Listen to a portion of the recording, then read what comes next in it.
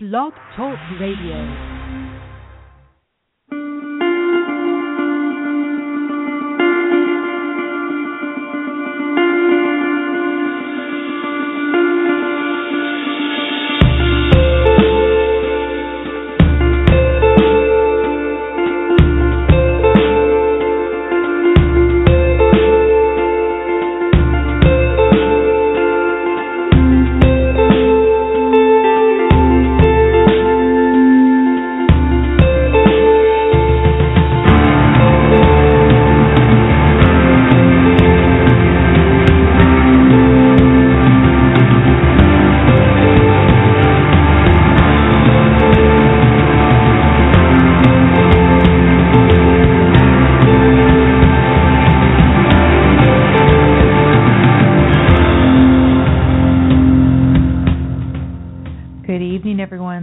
April 14th, 2015. You're listening to Don't Let It Go Unheard, and this is the show where we discuss news, politics, and, like today, sometimes culture from the perspective of Ayn Rand's philosophy. Ayn Rand's philosophy of objectivism upholds the right to the pursuit of your own happiness. I'm your host, Amy Peikoff, and joining me soon here in the studio will be cartoonist Bosch Fawstin. By the way, he's got a couple of awesome, exciting little announcements today to share with you, so we'll look forward to chatting with him in a few minutes. The title of today's show is Clinton as Champion. Yes, she's portraying herself as a champion, but she is actually a champion of class warfare, coming out of the gate early on class warfare type issues. So we'll be talking about that, as well as Marco Rubio's announcement, whatever you could glean from that and his candidacy. If you want to talk about anything that we have planned to discuss today, you can call in 760-888-5817. Again, that's 760-888-5817. And just a warning for those of you who are into such things, Bosch is all ready to discuss Daredevil. Towards the end of the show today, we will have him discuss that. If there are going to be spoilers, we will, of course, do it at the very end of the show and give you the opportunity to duck out and not miss anything. He's watched the entire 13-episode series already that was just dropped within the last week, actually within the last few days, by Netflix. So prepare for that, as well as a lot of other things. Go to the blog at don'tletitgo.com, and you can see links to a lot of the things that we would like to talk about. Hello, anyone. Someone's in the chat room and says, dang, how do I change my nickname? I don't know. You're going to have to ask the experts over here. I'm very happy to have a listener to the show who has volunteered to try to look for a solution to the chat issue and might be coming up with a new method of us all chatting without mysterious, ever-changing nicknames very soon. I think it'll be really cool. But welcome to everyone there. Feel free to chime in or, as I said, to call in. What does everyone think? You're going to vote for Hillary, right? There's actually been a little campaign out there on Twitter to explain why you won't vote for Hillary Clinton, and I'll give you my reason in a second. But why don't we go ahead and listen to Hillary in her own words. Maybe I'll go ahead and forward it through part of her campaign video, but let's see if we can get this to come up here. I'm getting ready for a lot of things. When I heard the beginning of this, I actually thought that it was a commercial, that I was going to watch a commercial before her announcement, but it turns out it was her announcment. It was very strange. Next year, and so we're moving just so she can belong to a better school. Mi hermano y yo estamos empezando un primer negocio. Vaya. After 5 years of raising my children, I am now going back to work. Every day we're trying to get more ready and more prepared. Baby boy, coming your way. Right now I'm applying for jobs. It's a look into what the real world will look like after college. I'm getting married this summer to someone I really care about. I'm going to be in a play and I'm going to Yeah, just Jean in the chat room here said that she thought this was also a different commercial that was unrelated to Hillary Clinton as well. Interesting, huh? Retirement means reinventing yourself in many ways. Well, we've been doing a lot of home renovations. But most importantly, we really just want to teach our dog to quit eating the trash. And so we have high hopes for 2015 that that's going to happen. Again, you have no substance, just put a lot of everyday naturalistic type vignettes, for us to enjoy because you have no real substance. And it really feels good to be a part of that. I'm getting ready to do something too. I'm running for president. Americans have fought their way back from tough economic times. I mean, get a load of this. Here she is. She's saying, this one, they're going to teach their dogs not to eat the garbage. Then they had the guy, he's the 5th generation business guy. And, he, of course, the only thing that he emphasizes is that the country was founded on hard work. You wouldn't want to say that the country was actually founded on the principle of individual rights because that would basically negate the entire Hillary Clinton campaign, right?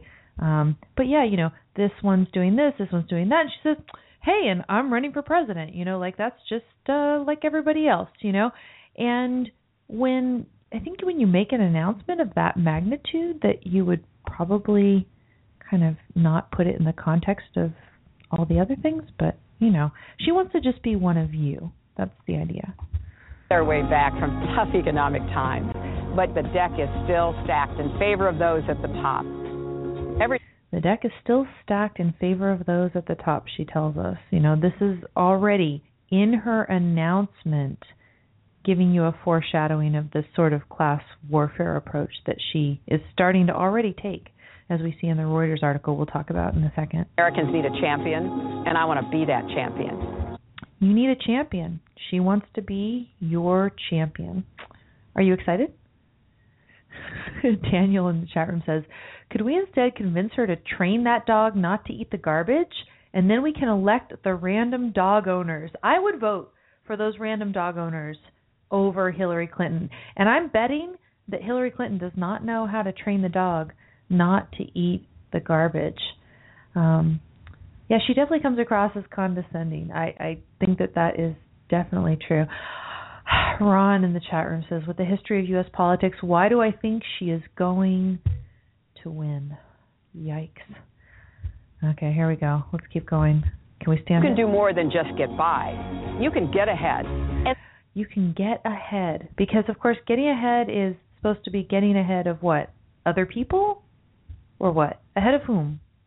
Ahead of what? I don't know. Ahead. Stay ahead. Because when families are strong, America is strong. So I'm hitting the road to earn your vote. Because it's your time. And I hope you'll join me on this journey. It's your time because, it's her time. And, yeah, she's hitting the road. So you're excited, right? You're all going to go out and see her and get ahead off of someone else's accomplishments, says Mark in the chat room.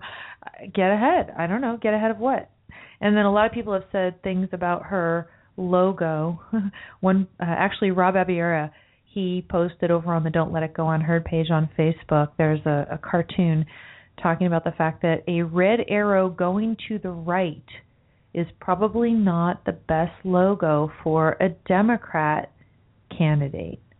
Very, very interesting. Does the red arrow, does it look like the arrow that you're going to see on your screen when you vote, right? So is she kind of preparing you, to like associate the red arrow voting thing with her? It's interesting. And someone said that it looks sort of like Goldwater's logo from way back when. I saw a little meme about that as well. But here she is. She's going to be your champion. The commercial, it sounds like a commercial with the kind of music and everything where they're trying to sell you on maybe a retirement fund or something like that. Doesn't it sound like that? I think that's what it sounds like. Holly says the logo looks like directions to the nearest hospital. Yeah, and the hospital is going to be about the last thing that you're going to want to go to if we now have Hillary after Barack Obama, because we're not going to be able to get anything. Oh, decapitation equals get ahead. Oh my gosh, that's sad. The whole country's going to go to the emergency room, right? But this is the thing. We practically are the emergency room of the world. So if any place else, if something went wrong anywhere in the world, then people would want to come here. So where do we go when things go wrong here? There is no emergency room in the room to go, emergency room in the world to go to anymore. We just actually, Bosch, I think you are happy that you came in a little bit late because we actually played the Hillary Clinton commercial. Good. And you've probably seen it. Now, you watched it, right? I don't know. You're not sure if you watched it? I'm trying to forget if I did. Okay. Because I watched it earlier today for the first time. I actually put it off. I did purposeful procrastination for today. I figured I would wait until today to actually see it. And then when I played the video at first, I was horrified. Not horrified, excuse me. I like I said, I was telling you guys earlier, Bosch, this is going to hear. When I first saw it, I thought it was a commercial before the announcement. And it turns out that the thing that looked like a commercial was her campaign announcement. So yeah, what do you think? I mean, what kind of commercial does it seem like? To me, it does. It seems like a commercial for like a retirement fund. They try to make it seem upbeat and, Because that's what you think about when you think about Hillary Clinton. Upbeat, lively. But what does a retirement fund convey? It conveys some sort of security about the future. She wants you to associate her with security, being taken care of, normal everyday life, the stuff, I mean, do we really want to spend much time thinking about a retirement fund? No, you just want to live your life and pursue your values and kind of know that that's there. She wants to be America's mother. What? Yes. Ron says this is a highly organized, well-studied campaign that is intended to reach the feelings of a disconnected society. Very intentionally touchy-feely. Yeah, it definitely has that atmosphere. And for her to get in there and talk about, there's people at the top. And like Hillary Clinton. Right? And what are the stats on her again? Well, she's rich. I mean, her daughter had a $3 million wedding. Was that it? Yeah. She's a multimillionaire from lying and cheating and gaming the system. She didn't earn it. I mean, there's nothing there's no business that she created. There's nothing. They found a way to sell lies. I mean, Bill Clinton had that book. I think Rush Limbaugh calls it My Lie. Yeah. Is it My Life? Is that what it's called? Okay. But they make their money that way. They make $8 million advance on books that no one buys. Holly says, she's flat broke. Yeah, exactly. What is flat broke on her scale? She said that. Yeah. Oh, she said. She was flat broke when they left the White House, which is not true. It's a lie. Look, and you never want to begrudge anyone's wealth, but they didn't. I mean, what did they create? They created nothing. They sold a pack of lies in their books. They got advances for lies. They wrote lies, or they had someone else write the lies. And they gamed the system. They found a way behind the scenes to become multimillionaires.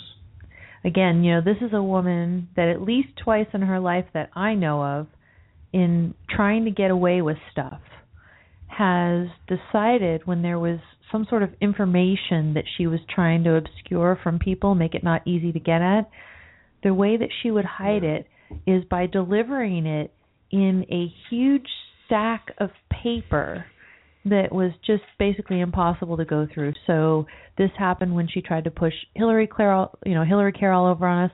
Multiple reams of paper delivered to the Senate without page numbers for them to analyze. And then most recently, with the email, she brags about turning over, 300,000 emails or whatever the hell it was. And she delivered these emails on 55,000 pages of paper, printed paper. You do not deliver emails on printed paper. You deliver emails the way emails are sent and received. You deliver them electronically. But no, she would be the only person in the world when she's supposed to make something public, she'd deliver it in a ream of paper. I said that Hillary was America's mother. She wants to be America's mother. And Rob Barrier said America's mother or America's mugger. Now, she wants to be known as America's mother, but she is America's mugger. And Aristotle's Age writes, Brett Stevens, who writes for Wall Street Journal, who's, I think, good sometimes not, but he says he wrote a new column called Hillary and the Liberal Way of Lying. It's trending on Wall Street Journal right now. That is beautiful. No, because she's, like her husband, two of the biggest, it's probably the biggest lying couple ever. Arguably. Think about this, flat broke, right? Ron says flat broke means earning $200,000 a year. Because I want to be flat broke like that. Exactly. Damn. Yeah. Who doesn't? If all Americans were flat broke like that, wow. Just think, from my perspective, I would not even call that flat broke. And imagine if you were in a position where that is what you would call flat broke. Exactly. But they weren't. They were already getting advances prior to them leaving the White House for millions of dollars for some reason. It's just sick, but publishers deserve it. They take a bath with the books. They don't sell the books. They pay them millions in advance, and they don't make any profit. But they're the idiots, and they pay a price for it. She wants to be your champion when she's already married to a man who's receiving the presidential pension. Yeah. And then what do? They get two of them? I guess so. Would they get double the security guards for life and all that stuff that all the presidents get? Look, they're a vile couple, and just got to get their ass kicked out of politics, out of any major office. Just get out of here. Enough. So it was interesting. A lot of people thought, that she would come in really without conveying any message whatsoever, and she conveyed almost no message. Yeah. But she did, in that announcement video, take a little stab, at the proverbial 1% or whatever. She didn't say 1%, but at those herself. at the top. You think about it. Those at the top. She's at the top. She's there. And she wants to get away, like Obama's at the top. They want to pretend that they're not. They got to be cold on it. Right. Say, Hillary Clinton, you're rich. You're very rich. You want to go after yourself? Do that. Just leave everyone else alone. Go after yourself. If you know what I mean. What, her daughter makes $600,000 a year, I think, is what I heard. Yeah, I don't know. Reuters article: Hillary Clinton surprises with early attack on CEO pay. It says Hillary Clinton under pressure from the left wing of her Democratic Party to aggressively campaign against income inequality, voiced concern about the hefty paychecks of some corporate executives in an email to supporters. They say, striking a populist note, Clinton, who announced on Sunday that she was running for president, said American families were still facing financial hardship at a time, quote, when the average CEO makes about 300 times what the average worker makes, end quote. And they say, it was tightly scripted, few surprises. The comments were at least unexpected by progressives, they said, who saw these comments as an early sign that she may shift away from the centrist economic policies pursued by Clinton. Quote, this is a guy who actually appeared in the video. He says, I definitely see the push from the left wing, which I think is great. Clinton was a leftist, and he was ideological, but he favored, the other thing. He wanted women a little more. So he was like, I'll play the game. I'll do my thing. And then I'll compromise with Republicans every so often. He was not as committed as Obama, in other words. No. And she might be as committed in that sense. Right. Or she might be doing a little bit in the sense that we have seen sort of what Ted Cruz has done in terms of catering to more of the religious right. She is perhaps catering to the would-be Warren backers, because remember, a lot of people were very excited about Warren, and it appears that Warren's not running, although who knows, there's still plenty of time. When they deny it, they usually they come right back. But what she might be doing is she might be saying, hey, I've got enough class warfare rhetoric for the whole thing, and how many women spouting class warfare rhetoric does this race have room for at the moment? It is really fascinating that she's going to basically try to waltz in and do this. Now, I didn't even put a link to this, but I saw something going around today that she had some sort of a little town hall kind of gathering or whatever, and they called it intimate, and there were more reporters than the actual participants. But from what I heard, every participant there had been screened carefully, and all the questions had been submitted in advance. We are talking like if you wanted to have something out of 1984 where the message is completely scripted. I mean, instead Obama of this is Big Sister, so to speak. Yeah. I mean, this is what we are seeing in Hillary Clinton. The very kind of what do I want to call it? Complimentary photo that the New York Times published of her last week, where it was kind of dark, and then there was this smile of hers. Wow. I mean, she never smiles by the way she smiles. They want to make her look, in the most flattering way possible. The way that they portray it. Yeah. Holly writes here about she said, Holly's quoting Hillary Clinton, that she said the unfettered free market has been the most radically disruptive force in American life in the last generation.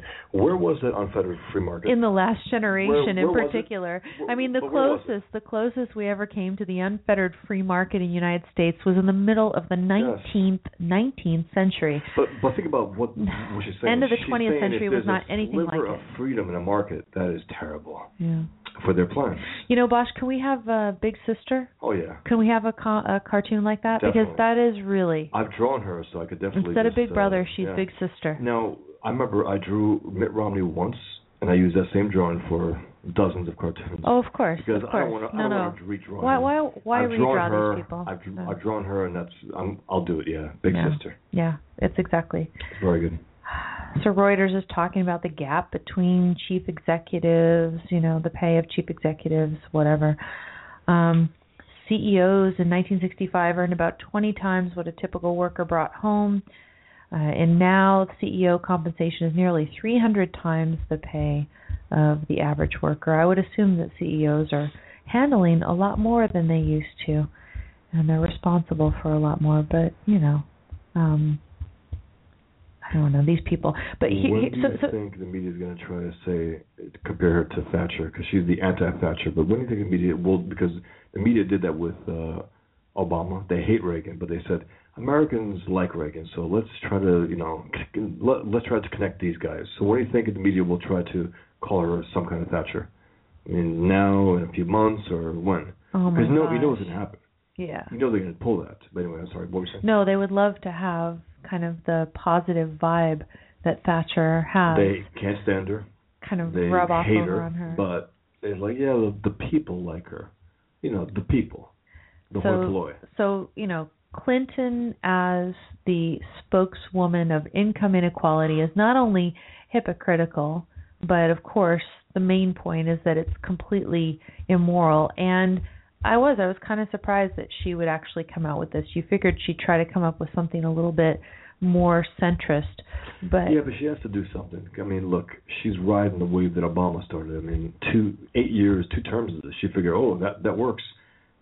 No, I mean, after 8 years, I think some Americans are a bit tired of it, and she's just playing this game. Like, she has to distinguish herself really from the other guys. She can't go moderate because she won't win. So in her mind, she has to go all the way. Eventually. Yeah, Holly in the chat was saying it's definitely more important to vote for the first female and black president than anything else. That's the critical thinking. I think I talked about this on Friday, but I saw that meme out there, and the meme out there was so perfect. It was, that awkward moment when everybody who was once a racist is now a sexist or something like that. One title that I had thought about for tonight's show was "We Are All Sexists Now," because of course I'm going to be criticizing Hillary Clinton and whatever I can deem to be her policy. So far, the only type of policy that she's talked about is that she thinks that rich people are too rich and she wants to help you, the so-called normal people, get ahead, right? I mean, that's all that we get from this so far. So it is egalitarianism that she's pushing right at the outset. She's like, vote for me, vote for egalitarianism. never mind, it's like in The Wizard of Oz, like don't look behind the screen, because she is so wealthy, so spoiled. She has absolutely no idea of the type of thing that normal Americans are going through, in part right now because of the policies of people like her, because under Obamacare, my insurance has gone up tremendously already. I had to downgrade my policy from last year because the policy that I was going to have, I think, went up 12% or something like that. So I had to go for a cheaper policy, which means more out of pocket. Whether it works out better in the long run, who knows? But we're all guessing. We have no idea what's coming thanks to people like her. There's an article that I was going to share with you. They're saying at 538.com, I guess they do some politics, some analysis. Clinton begins the 2016 campaign, and it's a toss-up. And they're saying for a variety of reasons they think there's only a 50-50 chance that she could win. First of all, there's an incumbency in Obama's approval rating. It seems like it's probably not going to go very much one way or the other. Well, think about it. There's a 50-50 chance. Isn't that for everyone? Why would they think that she's a shoo-in? You know what I mean? There's the idea that there's the implication, like, well, she obviously probably thinks she's a shoo-in, right? For what? Why? Why? But all seriousness, why? She's entitled. Yeah, you know that, from right? Her mind, yes. Yes. She'll be horribly shocked if she doesn't win. The other thing is they talk about the economy. The author here, his name is, I think, Nate Silver. He says that I'd warn against the simplistic economic fundamentalism, the notion that the economy is pretty much the only thing that matters. Now, we already know that that's true, right? That people, even though they know that capitalism means more prosperity for everyone, Hillary Clinton is betting on, and she might be right, that people right now are full of envy for those at the top, right? And, it's the idea where they do the experiment in a classroom of kids, and they'll say, okay, if, do you want some people to get A pluses and some people to get C's and F's, or you could vote this other way and everybody all get C's or something. And there are people who will vote for everybody to get C's or even D's, as opposed to, say, they'll get a C and some people will get A pluses, because they can't stand that there are people getting A pluses out there, regardless of how hard they worked for it, if they can only get a C. So they'd rather everybody get a D than some people get the A pluses. And some of them think it's a matter of morality as well. So, for example, a Warren Buffett might say, hey, I'm not going to vote my pocketbook, I'm going to vote my morality. And even if that means I'm going to have to give up a huge percentage. I'm going to vote my immorality? That's right. Is that what you said? Morality, of course, we use in the loose, generic sense there, because his morality is anything but moral. The Electoral College and the, quote, emerging Democratic majority. There's tipping point states and all this stuff, and I guess they're saying it could go either way. And then they talk about Clinton and the Republican candidates. Some of the Republicans are basically people who could give her a run for her money. And they also talk about the fact that Clinton is essentially a, quote, generic Democrat. Okay, so in this article, one of the reasons they say it's 50-50, they say Clinton is a safe bet to be the Democratic nominee. Why? Because her political positions are essentially those of a generic Democrat. She's neither a true centrist nor extremely far to the left, so she's not especially vulnerable to a challenge from either flank of her party. So probably she's going to be there. Republicans have a choice between more moderate, more conservative candidates, etc., but I guess they're saying it's not likely to happen. It would be so weird if she's the only one who runs. I mean, even Biden says, well, I'm not really sure if I'm going to run. Doesn't the vice president always run? Almost always, yeah. Cheney didn't, because I think he has heart problems. Well, of course. Yeah, but that's about it. Well, Bush, Biden has brain problems. Well, that's what, you know. Well, does he have a brain? who's been following the UK elections. I haven't followed the UK elections. If you want to give us a brief synopsis of what's going on in UK, we'll gladly pass the word along. But they're having such a horrible time in the UK, I don't even know. Now, I put out on Twitter, if you want to follow me, Amy Peikoff on Twitter, that is awesome. But I started after I saw this article from Reuters where she's already coming in and attacking CEO pay, right? And if you want to ever go and listen to Yaron Brook give his excellent lectures on egalitarianism and income inequality. But in essence, if she's pushing this egalitarian line, what it means is she is pushing nihilism. It's a continuation of the nihilism that we've had under Barack Obama. Because how is it that you're going to make everybody equal?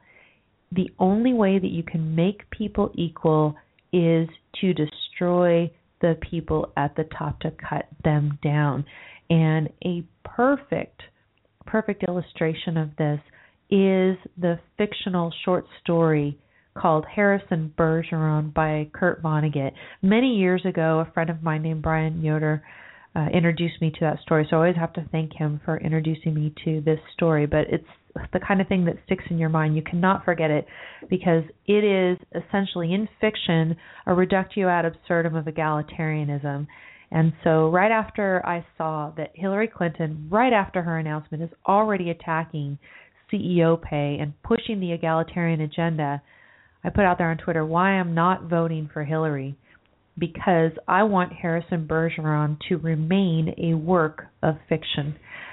And it's not the kind of, tweet that's going to get a whole lot of attention because it has this obscure fiction reference, but I think this fiction reference should become less obscure. So feel free to spread the word out there. I mean, go find Harrison Bergeron. I think because I don't think it's in copyright anymore. I think it's fallen out of copyright, so that you could find it and actually share it out there with your friends and say, hey, if this is what you want to vote for, you want to vote for this? Because, we already have had plenty of things going in the direction of egalitarianism under Barack Obama. And if you just would like to, put the nail on the coffin, so to speak, continue. Just continue along those lines. So what's going on out there? Nothing. Nothing? Something? Yeah. Something, it's a little off. So Aristotle's Age over in the chat room here at Blog Talk Radio is saying that the UK right now has a choice between the Conservatives, led by a milquetoast centrist, and their only relatively free market alternative is vehemently anti-immigrant. Here's the thing. The way that England is right now, I couldn't necessarily be, too upset with somebody who portrayed themselves as anti-immigrant. Now, of course, we've talked on this show many times about if you had a proper open immigration policy with the right type of screening combined with the right kind of culture and a legal environment that allowed discrimination in employment and all those things, right? Mm-hmm. Then you could combine these things. But I'm sure that in England, the anti-discrimination laws and such are even worse than they are here, although maybe they're probably similar to what we have in California. It's in a bad way over there right now. So you could start to see, because what they've done is they've combined the immigration, open immigration, with a horrible legal climate and welfare programs that supports these families. I mean, how much welfare did the Tsarnaev family in Boston, the family of the Boston bombers? Too much. Hundreds of thousands in welfare over the decades or something? I don't even know. And then she condemned America, the mother. They should look at her. Look what she's been up to. Yeah. Yeah. So the arrogance of... Aristotle's Age says, one of the things preventing the UK's economy from shrinking is a large number of Polish immigrants. See, that's good. Now, obviously, you want to have good,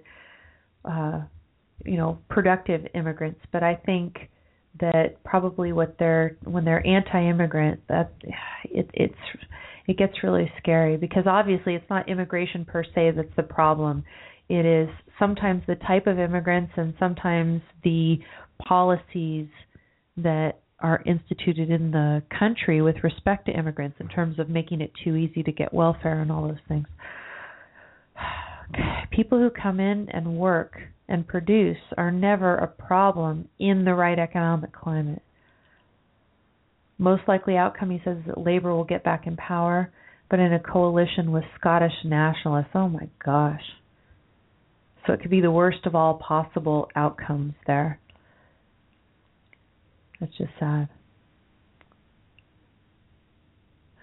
Oh, Kay McGinnis says there was more than one version of Harrison Bergeron. Get the latest one. Okay, I'm going to have to check that out. If you have a link to that, I'd love to see it. If you want to drop it here in the chat room, that would be great to see. And then if I can grab it, then what I could do is I could stick it over on the blog.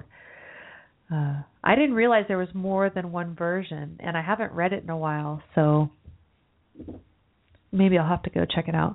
So the other person who announced this week was Marco Rubio, and if you go to Bloomberg, they actually offered, it's the Bloomberg page on YouTube that I went to, they actually offer a 2-minute synopsis, like of clips of the Marco Rubio announcement. So do you want to check that out with me here? Does he sip water? Yeah, exactly. I forgot about that. Okay, here we go. Grounded by the lessons of our history, but inspired by the promise of our future, I announce my candidacy for President of the United States. I chose to make this announcement at the Freedom Tower because it is truly a symbol of our nation's identity as the land of opportunity. And I am more confident than ever that despite our troubles, we have it within our power to make our time another American century. This all sounds great, right? But there's no content at all. No, it doesn't. No? It's politician through and through. Yeah. And the way he delivers it also. No passion, no nothing. It's very... And also, when he does interviews, you see how fast he speaks? He goes on the train, and he says things like, I've spoken to millions of young African Americans who feel as if they're targeted by police. I've spoken to millions of young African Americans who feel as if they're targeted by police. And Sean Hannity doesn't have the wherewithal to say, wait, you spoke to millions? Millions. I mean, think about what he's saying. He's trying to appeal to the black vote in some sick way. Right. And who would that appeal to anyway? I mean, what kind of black person would appeal to? Someone who thinks that there are millions of black Americans being harassed by the cops? Ugly, stupid. But anyway, something about him really puts me off. Rand Paul is a powerhouse compared to him. Yeah. Honestly. Oh, he's an honest, truth-telling powerhouse compared to him. Yeah. Something about Rubio is phony and not sharp. And there's something, the delivery.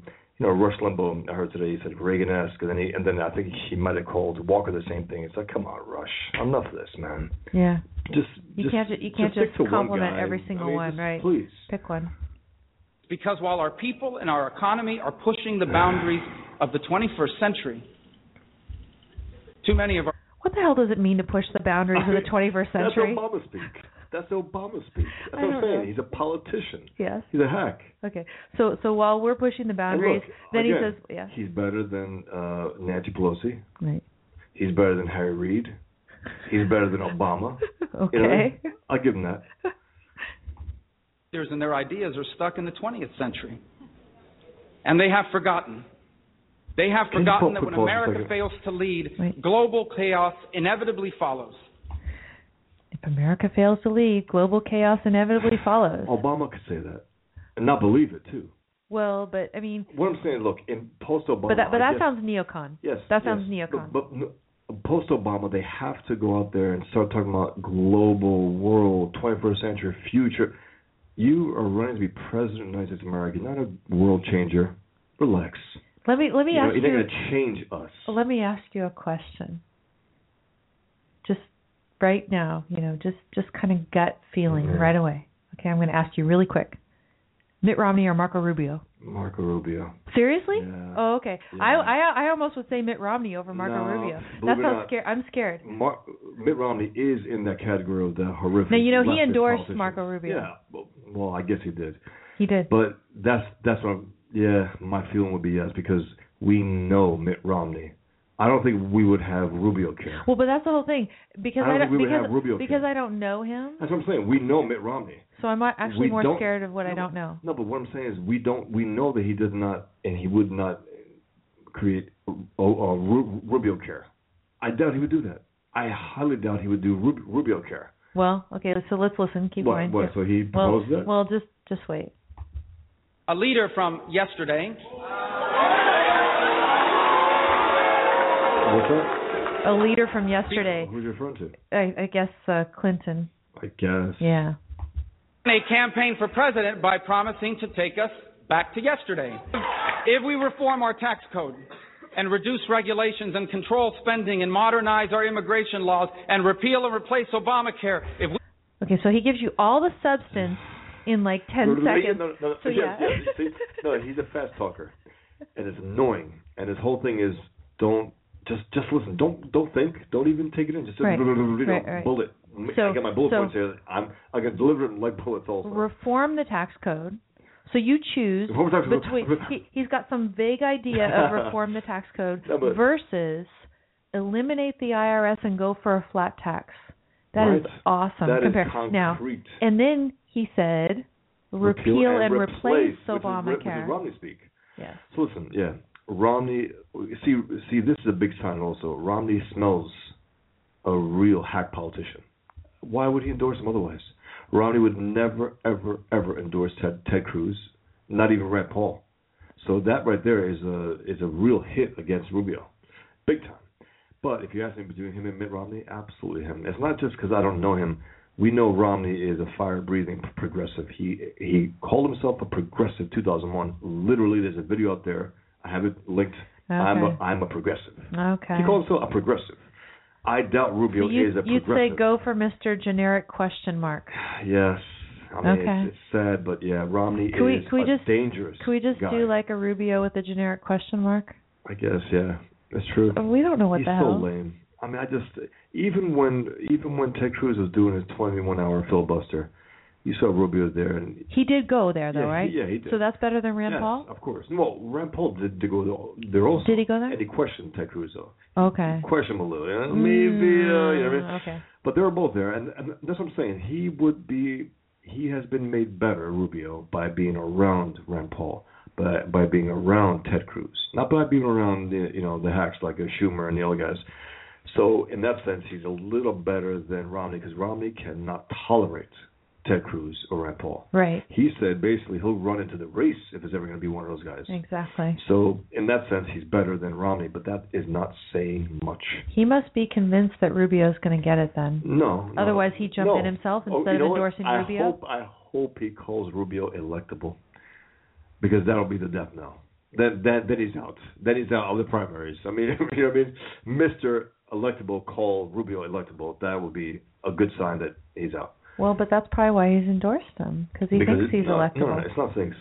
Romney was quote-unquote electable. It's not that everyone thought he was. Well, and Weinstein thinks, that Rubio's one of only 4 who might potentially get the nomination. Look, you put Rubio in a debate with Rand Paul and Ted Cruz, he'll be eaten alive. He's not sharp. But these people don't even care. Bright. It's so funny. But people do in these debates.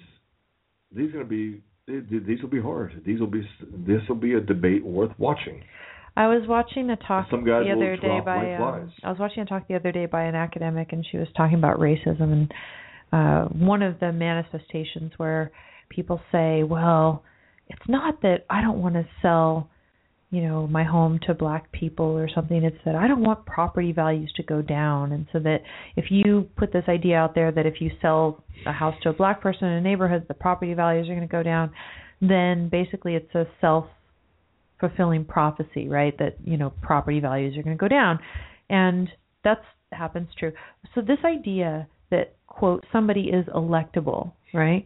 It's not that they like them particularly. No, it's a terrible thing. And it was what a terrible thing. Remember, I called Romney the fruitcake of candidates. That's the fruitcake of candidates. And fruitcake is that, proverbial gift that you give at Christmas time, and you give it not because you think it's good, but you think the other person might like it, right? And everyone just kind of keeps passing it around, and nobody really likes it, but they all give it as gifts. everybody thinks you want to elect somebody like this guy Rubio. They think everybody else wants him, and so they say, oh, he's electable, and that's why we have to go for him because he's electable. But I don't think anybody really likes him. No, he looks so sad. He looks so, just unhappy. Yeah, I've got it frozen here on a frame. He looks unhappy, he doesn't heavy eyelids, and he's always like that. He's like. By the way, it's again, it's like he's being dragged to. Okay, I'll run for president, man. That's right. It's like you don't want to do it if you have no quote unquote fire in the belly, as they say. Get the hell out. Daniel is comparing fruitcake to candy corn, which I think is a horrible piece of blasphemy in the Blog Talk Radio chat room right here. Because I like candy corn. You want to answer what Ron's question? What's the question? Is the point to vote regardless of their ideals? No. No. The point is 2016 is an important election post-Obama. If we can get a person that will probably do less damage than any of them, that person has to be voted for. We should vote for that person, the one who will do the least damage, and bring some semblance of, rationality back into politics, right. Presidential politics. So we'll see how that goes. But all these guys have their flaws. All these guys are religious. All these guys are irrational to some extent. But Ted Cruz comes off like the guy who actually he doesn't have to put a front. I see a big time front from Marco Rubio and from Rand Paul.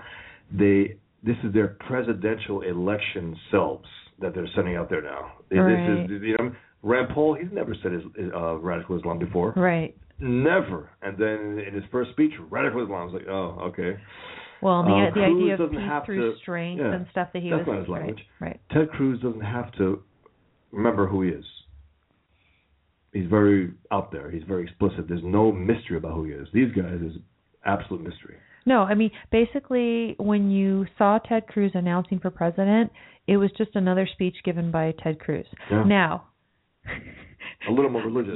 You could say the same thing about Hillary Clinton, but that's because all of her speeches, she was basically running for president all the time. Probably ever since she was first lady, she was running for president. She became the Secretary of State to be president. She became, Clinton's, I guess, wife because she felt this guy was ambitious enough to try to become president. Now, so let's go back to the Rubio clip. Now, again, keep in mind what I'm playing for you here is Bloomberg's 2-minute condensation of an entire long speech, and I'm already at the 109 mark, and we just listened. I'm already bored. Well, right, and we just listened to. There was like 10 seconds where he talked about actual policy proposals. Yeah. So we're talking about. Okay, so it's 10 seconds out of the 2-minute condensation of his whole speech where he actually talked about platform, whereas the rest of it was just. Oh, yeah, those are old, outdated ideas, and I'm like the fresh guy. And actually his little campaign logo, if it is that's what's behind him, it does. It looks like a fresh food restaurant logo. So let's continue and play this. These things. If we do these things, the American people will create millions of better-paying modern jobs. Better paying modern jobs. I don't know. What the hell are better? And he was tripping over it. He couldn't pronounce it. Is that his name, Marco Rube? And all. I just don't again, that was the specific stuff, and it was worded vaguely. Yes. And he says, "We'll do this, and we'll have better paying modern jobs." Let me get serious now. Yeah. Then America once again accepts the mantle of global leadership.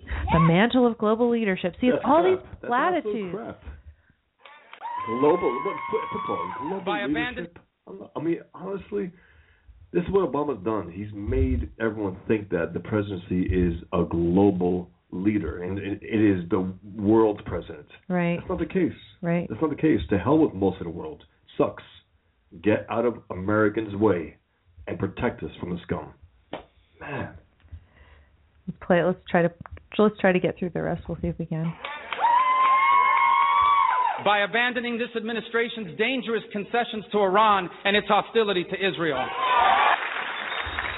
Abandoning the concessions. Why is he breathing heavy? He's a little chubby, I guess. He's a little overweight. He wants to abandon. Just by his speech, 2 minutes. Like, well, actually, it was longer than 2 minutes, right? Abandon the concessions and abandon the hostility. What kind of grammar? I don't know. I've heard some suggest that I should step aside and wait my turn. This is when he's the most expressive on his face, because these guys are like, wait my turn. People want to stop me from getting power. But I cannot. Oh, he's been because abroad. I believe our very identity as an exceptional nation is at stake, and I can make a difference as president. It's just so... Identity as an exceptional nation. It is so full of platitudes. Complete. I don't know. So here's the question. It's Clinton versus Rubio. Rubio, because he will do less damage.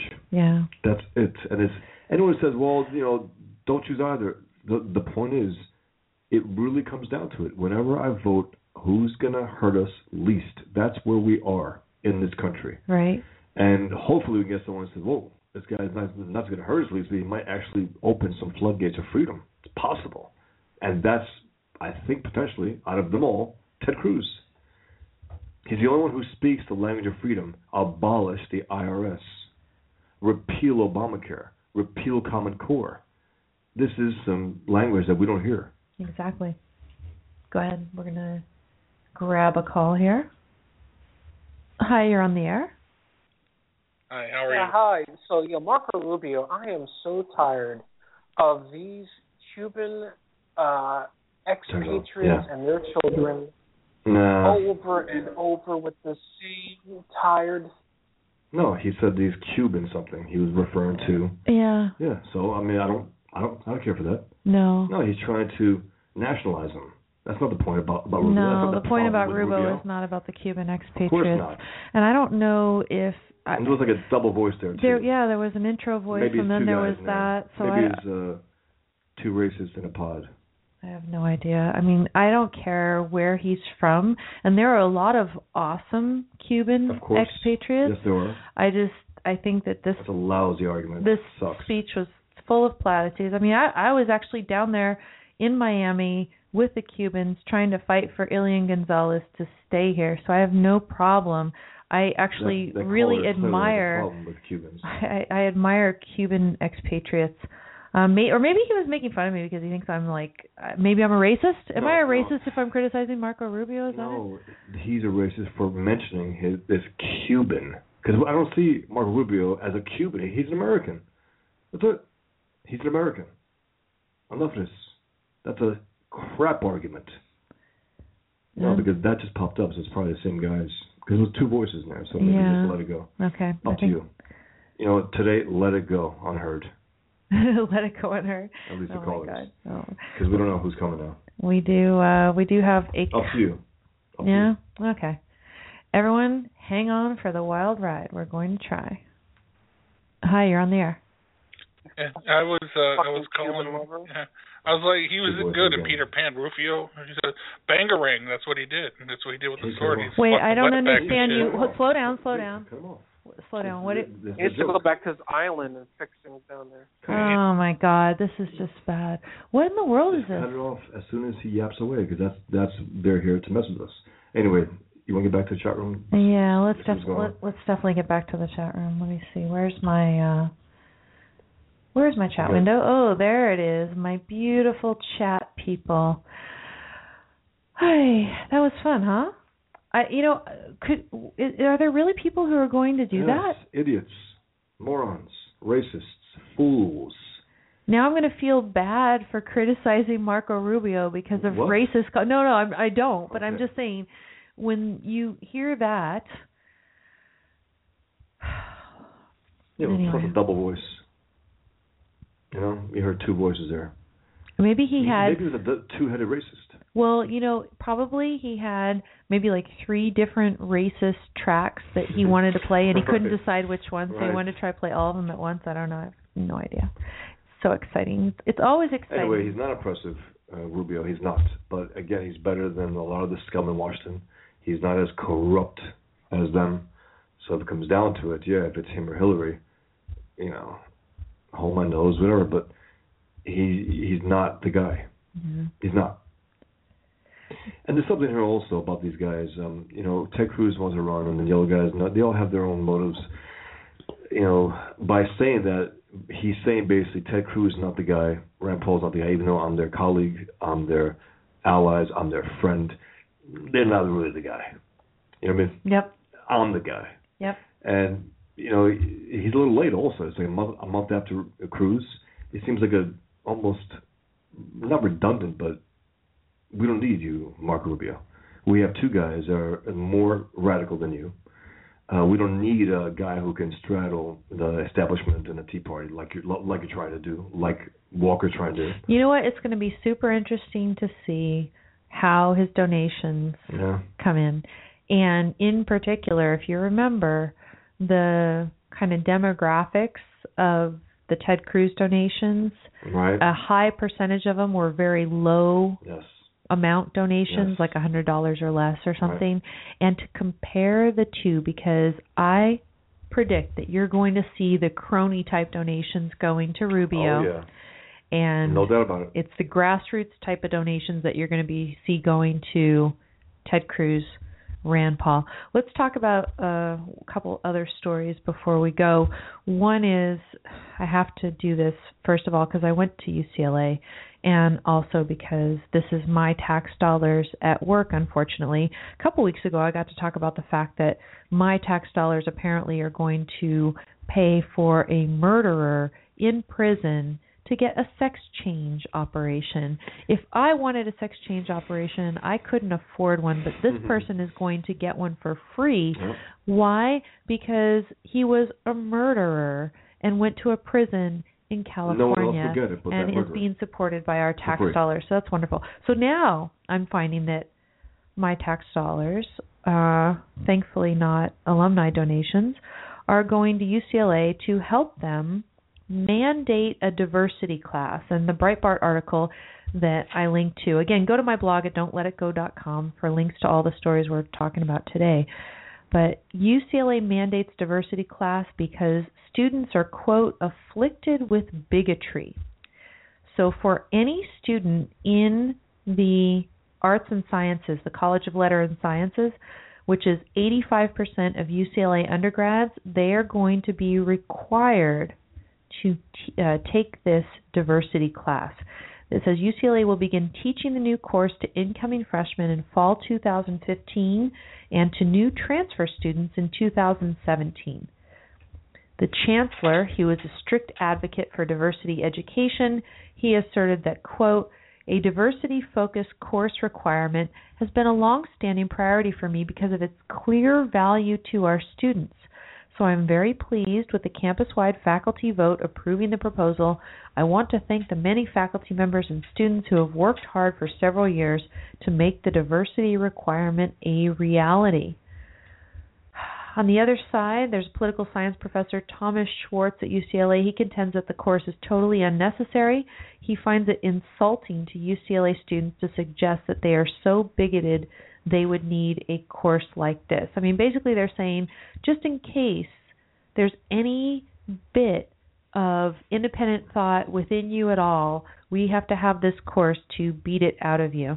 Here's a quote from Schwartz at UCLA, quote, the idea that 21st century American 18-year-olds who have been admitted to UCLA are so afflicted with bigotry that they must be forced to endure an attitude-altering course is preposterous. He says it is like forcing Norwegians to get inoculated against malaria. Times has reported that some of the opponents to requiring the class argue that UCLA is strapped for cash and can't afford it either. Moreover, they are skeptical that these classes actually improve ethnic relations. I mean, I've talked about this before in the sense of you cannot force people to be rational. Suppose I don't see how they would get through the application process at UCLA, but suppose some bigots actually got through. Do you think that you're going to make them unbigoted by making them sit through a class like this? If anything, you're going to make them more bigoted because you're going to make them resentful. You're going to make them push back. It was funny. I was listening to a Evan Pagan lecture, and I wasn't really getting the kind of the meaning of this one thing that he was talking about. He was talking about the idea of whatever you resist persists. And if he's if these people, some bigot, some hypothetical bigot is taking this class and he's resisting, right? This attitude is going to keep persisting in him. The bigoted attitude is going to keep persisting. So I don't think it's going to help at all. No. And if it breaks the budget for other courses that are actually worthwhile, that can treat people, why not just teach? How about a required course in logic and logical fallacies? How about just that? Just teach students affirmatively to think logically. How about that? But those in charge don't think logically. Now, on the other hand, the guy who called earlier, I want him to sit through the diversity anti-bigoted class, not because I think it'll do him any good, because I'd like to torture him with the class. That would be torture. Yes, I think that would be great. For him, it would be horrible torture. UCLA apparently says Aristotle's Age has racist admissions, even among colleges. I had to get rid of someone in the chat. I'm not surprised. Not surprised at all. They're coming. So we have some good news to end the show on.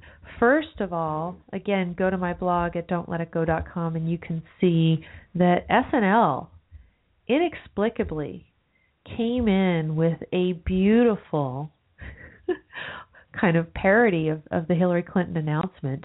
And there was one little part of it, and let me see if I don't know if I can scroll to it real quickly. Actually, let me see if I can actually get to it. Because I just want to play with you one little part. Okay, here, let's see if more? Here she goes. Okay, maybe a lot more. Here. Great. Okay, and action. Citizens, you will elect me. I will be your leader.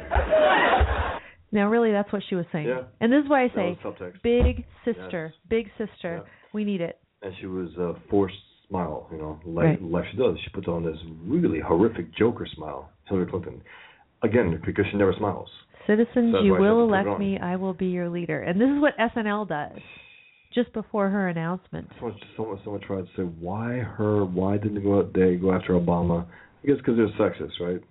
You know what I mean? No, but someone was trying to suggest something. Why? Because she sucks. I mean, she's terrible. And this was darn funny, Yeah, and it is true. It's she's true. Everyone coming knows in it. That's thinking why people she's laugh, entitled. because they know that's exactly that's a subtext of her entire speech. It's hey, you better vote for me or else. Well, and the other thing is they must have had a preview of her video or something. Knowing because Hillary Clinton. Well, no, but here's the thing, because in another part of it, the aide, the so-called aide, is telling her. Why did they have Huba? Why not have her? She's That's Ellsberg's side. Yeah. Why? But Because that would be considered racist. Maybe. If they have a swarthy woman. But anyway, the aide is reminding her that the announcement is supposed to be about everybody else, not about her.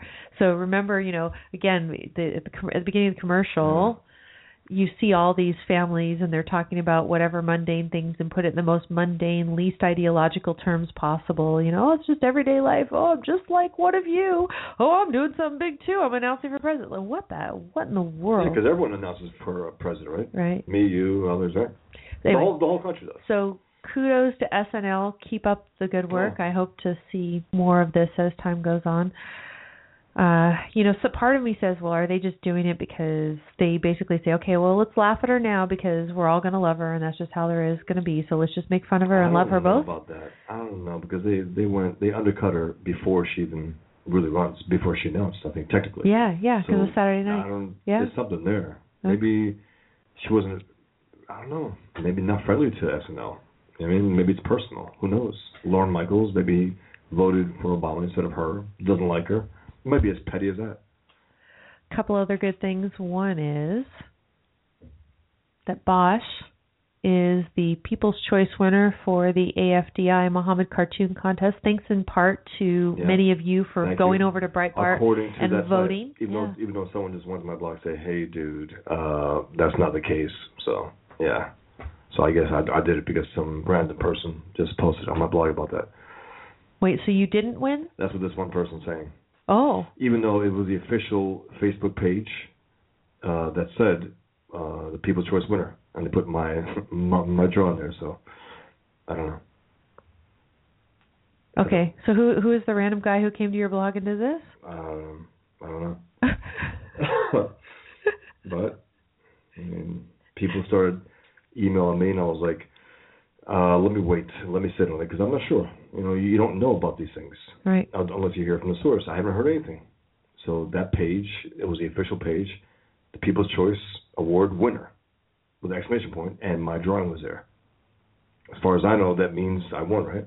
You would think so. This person's trying to say no, so I don't know. Because that's not true. So was it hacked? Is that the idea? I mean, I thought it was a possibility. Not that I couldn't win, but I wanted to sit on it because weird things happen. Weird things happen out there. Who knows? I mean, I have been informed. I know on Breitbart some people were voting for like the one where the thing was pissing and all. Right, yeah, right. Nah, lame, horrible. But not enough. More important, awesome news is what with respect to Infidel issue 3. I finished inking the Infidel number 3. Awesome. 55 pages inked. And if you don't know what inking is, it's I read the story and then I draw the story on bristleborn paper and pencil. And then I use my brush for the pigment parts of the book and pens for the Killian part. And now the next stage is color, and then lettering. I'm going to try to get those done as soon as I can to get the issue out. Yeah. So it's pretty exciting. So congratulations on Thank that. you. And then Thanks, everyone. Just for fun, at the very end of the program notes for today at the blog. Again, go to don'tletitgo.com for leaving comments on today's show. Just don't leave like racist, anti-Rubio comments. No, you won't get through. You might get through because we don't have a screen. But do leave any comments that you have on the show. Go over, share the show with your friends. You can donate to our show. We always appreciate donations to the Buttered Coffee Fund. And check out, there's a little link at the end there. It's to a book, and the book is called The Life-Changing Magic of Tidying Up, the Japanese Art of Decluttering and Organizing. And it's a cute little book written by a super cute Japanese woman named Marie Kondo. And she basically goes all around Japan urging people to throw away a whole bunch of their stuff. And the standard by which she tells people to curate the stuff in their homes is whether or not the items in their home, in their wardrobes, everywhere throughout their house, bring them joy. And she insists that if you go through everything that you own properly one time, you will never have to do it again, that tidying up will not actually be a daily chore in your life. It's something you do once, thoroughly, perfectly, and never again. So if you're interested in such things, go ahead and check that out. I might actually be getting a group of people together for a decluttering boot camp sometime in the near future, but given my schedule, I'm not going to be able to do it until several weeks out. So, but stay tuned. Again, subscribe over at the blog. Go to the blog at don'tletitgo.com, and if you're not already an email subscriber, subscribe over there, and you can keep up with any of those things. Of course, I'll announce it on the show here too. Anything else, Bosch, for tonight? You should check out Daredevil on Netflix. Oh, yeah. Daredevil. It's a superhero. It's based on a comic book, one of my favorite comic books of all time, written by Frank Miller. When he wrote it, it was just great. And it's on Netflix. Check it out. It's a 13 episodes they dropped last Friday, all in one shot. And it's a little violent. If you don't care for that, I wouldn't recommend it. It's dark, violent, and it's really well done, well acted, well directed. It's really well done. You said there were things in there that actually surprised you somewhat and stuff, so that it was not predictable in any way. Okay, it was good. not. It's not based on any particular story from the character. It really took the show was informed by the best comics and made it's its own story, and it's really well done. I'm very, very pleased with it. I love that character when Frank Miller wrote him, and I couldn't really follow after other writers came. And people tried to actually pretend that there were other writers who understood the character were better than Frank Miller when he wrote it, which is impossible. Frank Miller wrote this one story called Born Again, and after that, I don't even think he could have topped it. I mean, Frank Miller himself couldn't have topped it. That's how good it was. Wow. And they could have canceled the series at that point. I mean, and they say, okay, what a send-off. But, of course, they got to maintain them up the comics. And they try to, pretend that they're as good, if not better. Please. Right now, he's running around in literally a red business suit as a lawyer, written by Mark Waid, leftist. And I'm supposed to be interested in that? It's pathetic. Okay, we're going to leave you with the future president of the United States. Citizens, you will elect me. I will be your leader. That was Big Sister talking, everyone. Have a good night. We will talk to you Friday night, 8 p.m. Pacific time, again, right here at Blog Talk Radio. Thank you for everyone in the chat room participating tonight. Thank you for your patience with our rude caller. And we'll see you again next time. Take care.